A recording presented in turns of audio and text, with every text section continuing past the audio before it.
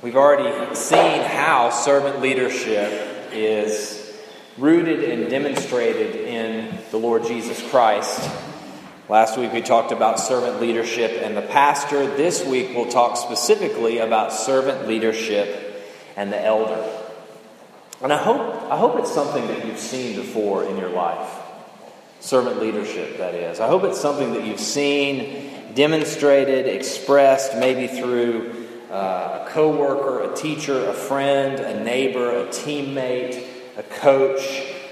Maybe it was the boss that was there with you through thick and thin. She was there with you when you had this deadline approaching. It was crunch time, and she's right there in the mix, helping you get the job done and helping you do it right with that deadline coming. Maybe you've seen servant leadership in a coach. Maybe after a heartbreaking loss in the playoffs, and that coach comes and says, "I've never been more proud to be associated with a group of young people than I am at this very moment. I love you, and one game doesn't define who you are." Maybe you've seen servant leadership in a teacher who goes above and beyond to connect with and care for her students. A teacher who spends her own resources, time and money, to go that extra mile. Servant leadership is something that's beautiful. It's something that we celebrate. It's something that's biblical. It's also something that's challenging and difficult. And we need God's extraordinary grace to be able to appreciate it and to exemplify it in our lives and in our church. So this morning, I want us to take a moment to think about servant leadership and the elder. Why? Well, there are a couple of reasons why this topic is important for us. First of all, we're ramping up as a church. We're getting ready, not just to begin the search for a new senior pastor, which is awesome and big and exciting and daunting, but we're also ramping up to begin the process of nominating and training and electing new elders and deacons in the life of South Baton Rouge Church. In short, elders are men elected by a local church body from among us, called by God to lead and care for this body of believers spiritually. And in the Bible, we see the offices of elder and deacon, and we're going to talk about the office of deacon next week. Stay tuned, come back. But this week, we're going to look at what servant leadership looks like with the elder. Particularly the elders of this congregation, the ones we have now and the ones that we hope to elect and call in the future. These are folks that are identified, trained, gifted, called, and elected to shepherd and love and care for the flock of God right here at South Baton Rouge Church. And I believe Acts chapter 20 is the best place for us to go to think about what servant leader elders might look like. The immediate context of Acts chapter 20 is simply this. The Apostle Paul spent 3 years of his life in a city called Ephesus. He shared his blood, his tears, his prayers, his heart with these people. And he had to leave the city because there was a riot. The riot was mainly because the gospel was transforming this place so much that people were upset. And so Paul left, and as he's making his way back on his way to Jerusalem, he calls for the elders. He calls them about 20 miles away to a city called Miletus, and he meets with them, and he gives them solemn and solid instructions about the life of the church and what they're called to do and how they're called to live. And so that's what I want us to think about this morning. The life, the calling of an elder is the life and calling of servant leadership. So first thing we see from the passage is that servant leader elders are called. This is one of the principles from this passage and other passages in the Bible. Elders are called by God. Ultimately, and practically in real time in a local congregation, but they are called by God. And before we go into the details of what the elder is, what it looks like, I want us to think about the foundation. Where does this principle come from of lay leadership from a local congregation, folks among us, caring for us and leading us? Well, there are a couple of passages in the Bible. First of all, the foundation of the concept of elder as spiritual leader is seen in the book of Exodus. It's seen in Exodus chapter 18 when Jethro, Moses' father-in-law, comes to visit him, and they begin to talk, and Moses shares the overwhelming amount of work that's on his plate. And Jethro says, essentially, you can't lead all these people yourself. You can't do this by yourself. You need help. You need to identify and call people to lead smaller groups of people. So that's the foundation of the idea of elder in the Bible. And then there are other passages in the Old Testament that talk about the elder. There are a couple specific passages in the New Testament that speak about the characteristics of the elder. And as we get ready to nominate and elect elders in this next year, these are two passages that you need to read, that you need to remember, that you need to think through. 1 Timothy chapter 3 and Titus chapter 1. 1 Timothy 3 and Titus 1. These are passages that you should be meditating on as you begin the elder and deacon nomination process. The characteristics mentioned in these passages are characteristics to which all Christians should aim. It should be the goal and the aspiration of all Christians to implement, to exemplify these things through the grace of Christ. But they're especially marks of the maturing men that God has called to lead us. I don't believe that these lists, when you read them, you'll see, I don't believe they're meant so much to be a checklist. I believe that they help us in diagnostic questions. Elders, this won't be a shock to you, are not perfect people. And they're not perfect people who never make mistakes. But these are questions that could help us. Are the things listed in 1 Timothy 3 and Titus 1, are they the things that characterize these men's life? So that's kind of a background a little bit as we think about the calling of elders. Let's focus in on the calling of servant leaders. And we see it here in Acts chapter 20, verses 28 and following. What is the eldership all about? Here are a few things that we need to remember. First of all, he calls these Ephesian elders, he calls elders now, to pay careful attention. It says that in verse 28 of Acts 20. Pay careful attention. The office of elder is a serious calling, a call to watch out, to pay close attention, to focus on this. It's important. It's a big deal. Paul tells the Ephesians elders, and he tells us, pay attention. Notice what he says to pay attention to. Pay careful attention to yourselves. Isn't that interesting?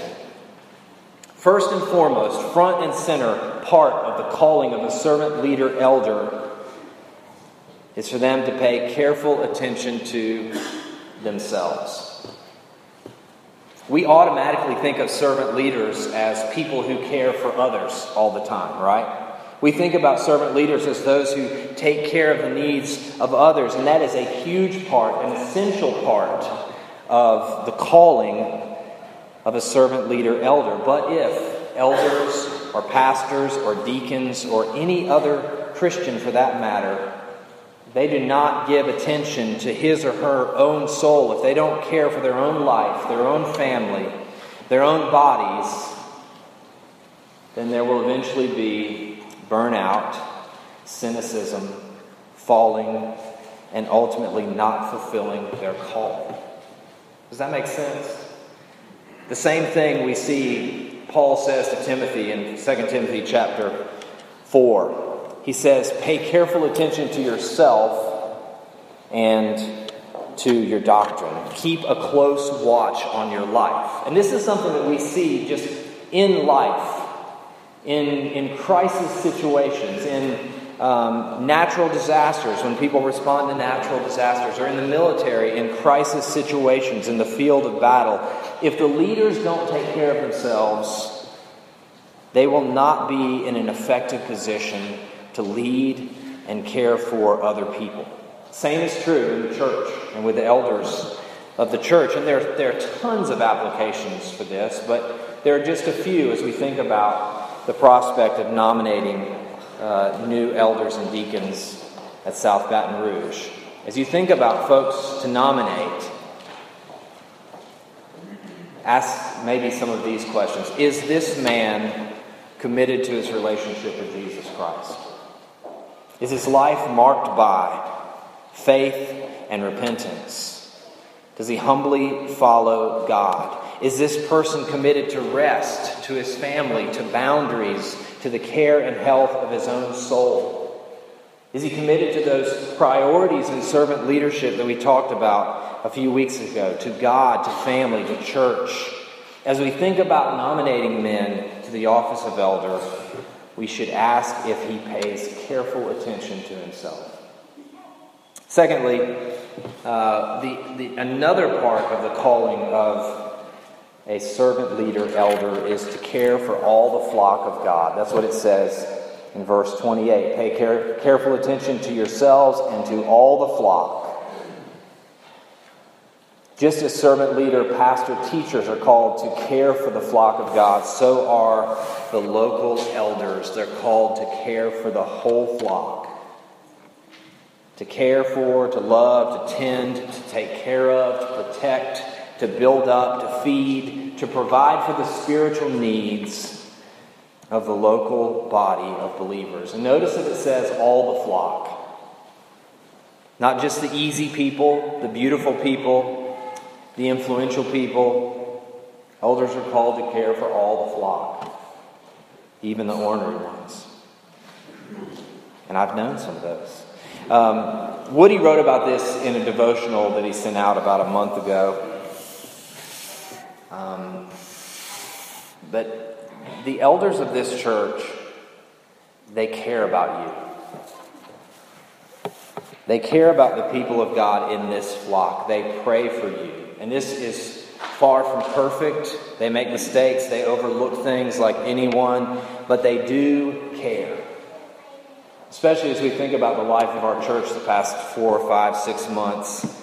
The elders of the church have been reminded of their calling to glorify God, to care for the flock of God. They're working on plans for the next weeks and months for this congregation. They care.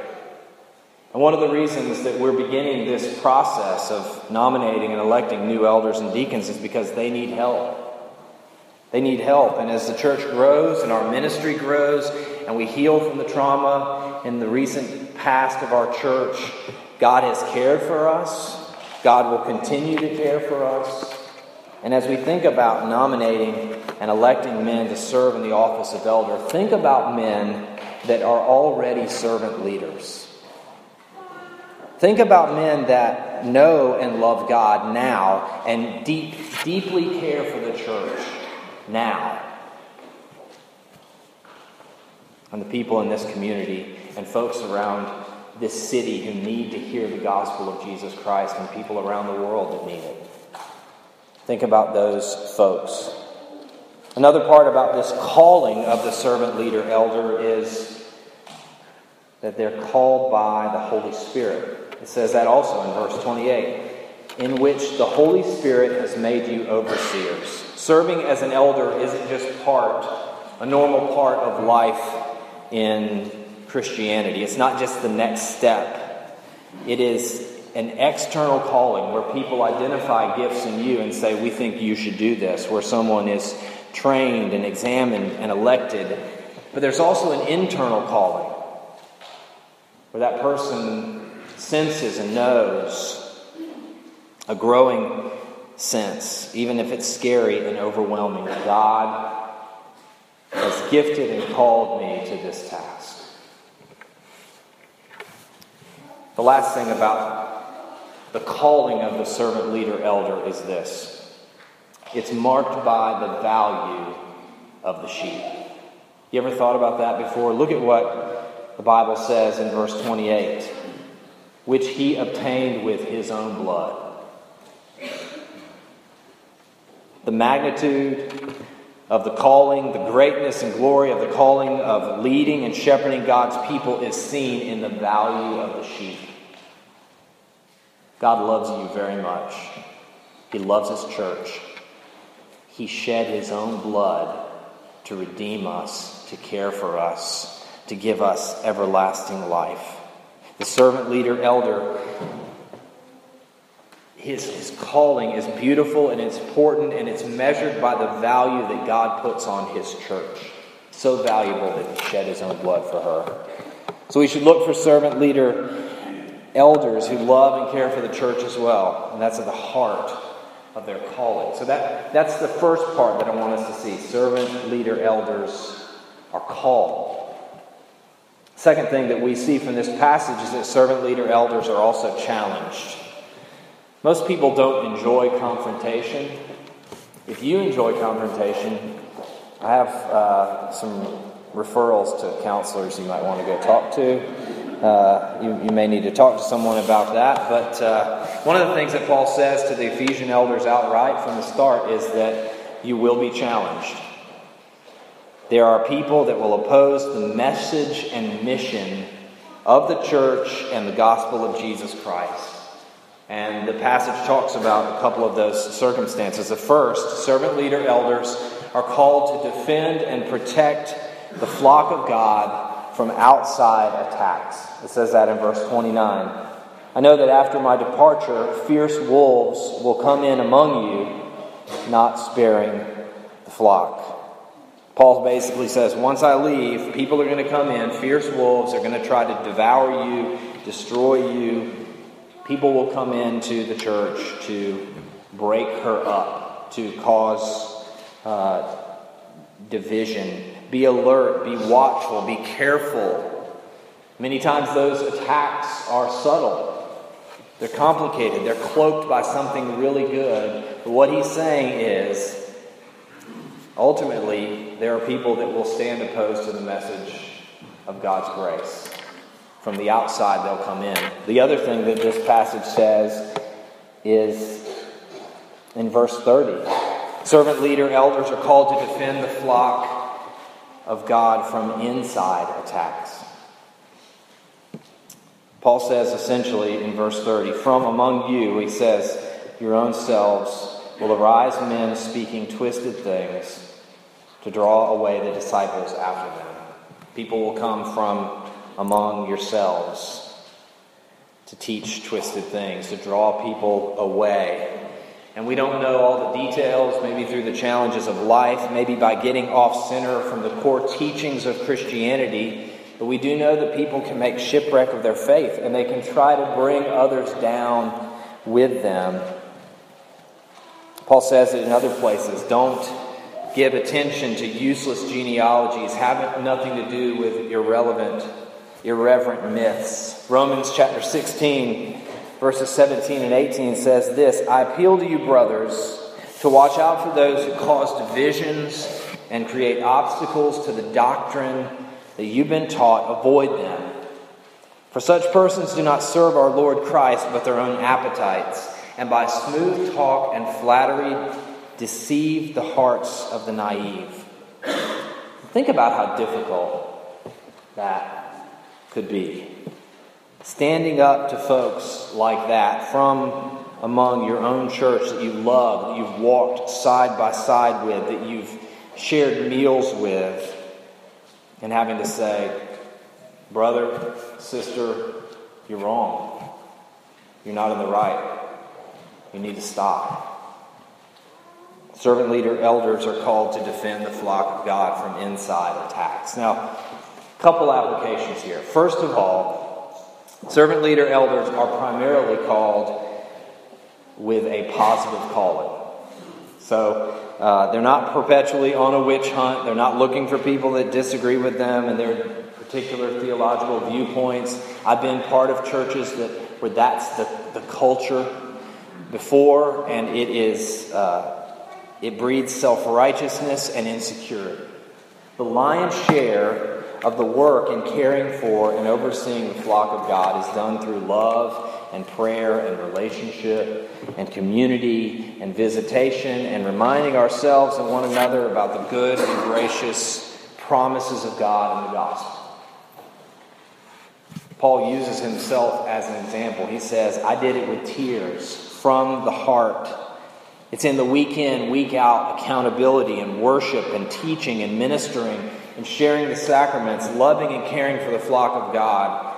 It's sharing the gospel and seeing the kingdom grow. So there are challenges, but the overwhelming calling of an elder, of a pastor, of a lay leader is to positively love and care for the flock. The other thing is that servant leader elders will have to make hard decisions. And I alluded to this already. It may mean telling your friends that they're wrong. If they're in jeopardy of making shipwreck of their faith, it will involve telling some people, no, this isn't the right time. This isn't the right thing. It may mean telling someone that they need to get help. It may include church discipline and conversations that are hard and difficult and heartbreaking. And as you think about nominating and electing elders and leaders for this church, think about men who are both compassionate and courageous, whose lives are filled and marked by the grace of the Lord Jesus Christ and an unwavering conviction that His word and His way is the guide for our lives. Last part of application here on this thing about servant leader elders being challenged. I don't mean to imply that the decisions and the work of the elders of the church should never be challenged or questioned. We want to cultivate an open and honest dialogue about the church, about our actions, about the future. We want to promote transparency and accountability about our work and the work of South Baton Rouge Church. The elders don't have all the answers. There are times, plenty of times, where they're not sure what to do. The elders and prospective elders of South Baton Rouge Church are men, broken, sinful, limited, with faults and failures and blind spots in their own baggage, just like any other human being. And you can bring your concerns and your questions and your opinions to them, and they may agree with you or disagree with you, but it is their desire, it's our desire, that we should look to nominate and elect men who have this humble reliance on God and dependence on God. Elders are called to oversee the flock, to care for them, to love them. They face challenges from without and within. And that is why this last part is so important. Notice how Paul wraps up this part of his conversation to the Ephesian elders. Look at verse 32. Now I commend you to God and the word of His grace, which is able to build you up and give you the inheritance among all those who are sanctified. Servant leader elders are commended. They're commended. Now we think of commendations as medals or awards, a commendation of valor or service, but Paul wraps up this admonition and encouragement basically saying, I commend you, I give you over to God to fulfill your calling and to accomplish this task. It's too great. It's too much. I place you in God's hands, is what Paul is saying. He's already got you. He already holds you in the palm of His hand. He already loves you and guides you and directs you. If you're tempted to think that the calling of a servant leader, elder is impossible, it's too hard, it's too great, that's okay. It doesn't depend on you. It doesn't depend on your abilities or your achievements or your skills. It depends on God. Paul says, I commend you to God. You need him and he's got you. What a wonderful reminder for us. As we move toward elder and deacon nominations, as we begin the search for a senior pastor, as the current elders of South Baton Rouge Church are faced with complicated and difficult situations, God's got us. We need to trust him and lean on him and rest on him. And beyond the whole discussion of elders, isn't this a great and precious reminder for all of us? We need to entrust ourselves to commend others to God as well.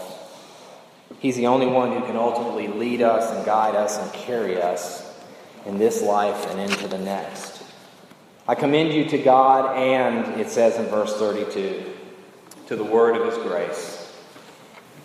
God has not left us in the dark. He's given us his word, a guide, a hope, a joy, a rebuke, and ultimately it's the word of grace. You thought about that? The big picture story of the Bible, the story and narrative of the gospel, the good news of Jesus Christ is grace. God came down to rescue us and deliver us from our sins. It's all about grace. We never get over it. We always come back to it. We live our lives, pastors, elders, deacons, moms, dads, boys, girls. We live by grace. Have you ever heard of a man named Jack Grout? One of the most influential people on the game of golf in the history of golf. And it's not because he invented it. It's not because he scored the lowest round at some golf course. It's because he was a teacher. And his student was Jack Nicklaus, arguably the greatest golfer of all time. And I love this story. Each year before the golf season, Jack Nicklaus would drive down from his home in Ohio to his coach's house in Florida. He'd knock on his door and they'd meet together and they'd shake hands. And not soon after, Jack Nicklaus would say to his coach, "Teach me how to play golf." The greatest golfer in the world would go to his coach and say, "Teach me how to play golf." And can you imagine the conversations? This is how you hold a golf club. This is how you grip it. And this is how you stand over the golf club. And this is what you need in your backswing and your follow through. And this is how you address the ball. And from the very beginning, with the most basics, he reminded Jack Nicklaus of the fundamentals of golf. We never get over the most fundamental part of Christianity: grace. The calling to life of servant, leader, elders must forever be marked by and shaped by and rooted in grace. And what a perfect way for us to end. As we think about the awesome and heavy responsibility of caring and loving for the flock of God, where better to end than with grace? We all need it. Those who are now serving as elders need it. Those who will be nominated and trained and elected, they need it. Whether you've been a Christian for a really long time, you need God's grace. Whether you're here investigating the claims of Christianity, wondering if you're going to become a Christian, you need grace. Maybe you're here and you're struggling with your life and your circumstances or your faith. You need God's grace. Our only hope and strength is that we've been commended to the word of God's grace. Let's pray together.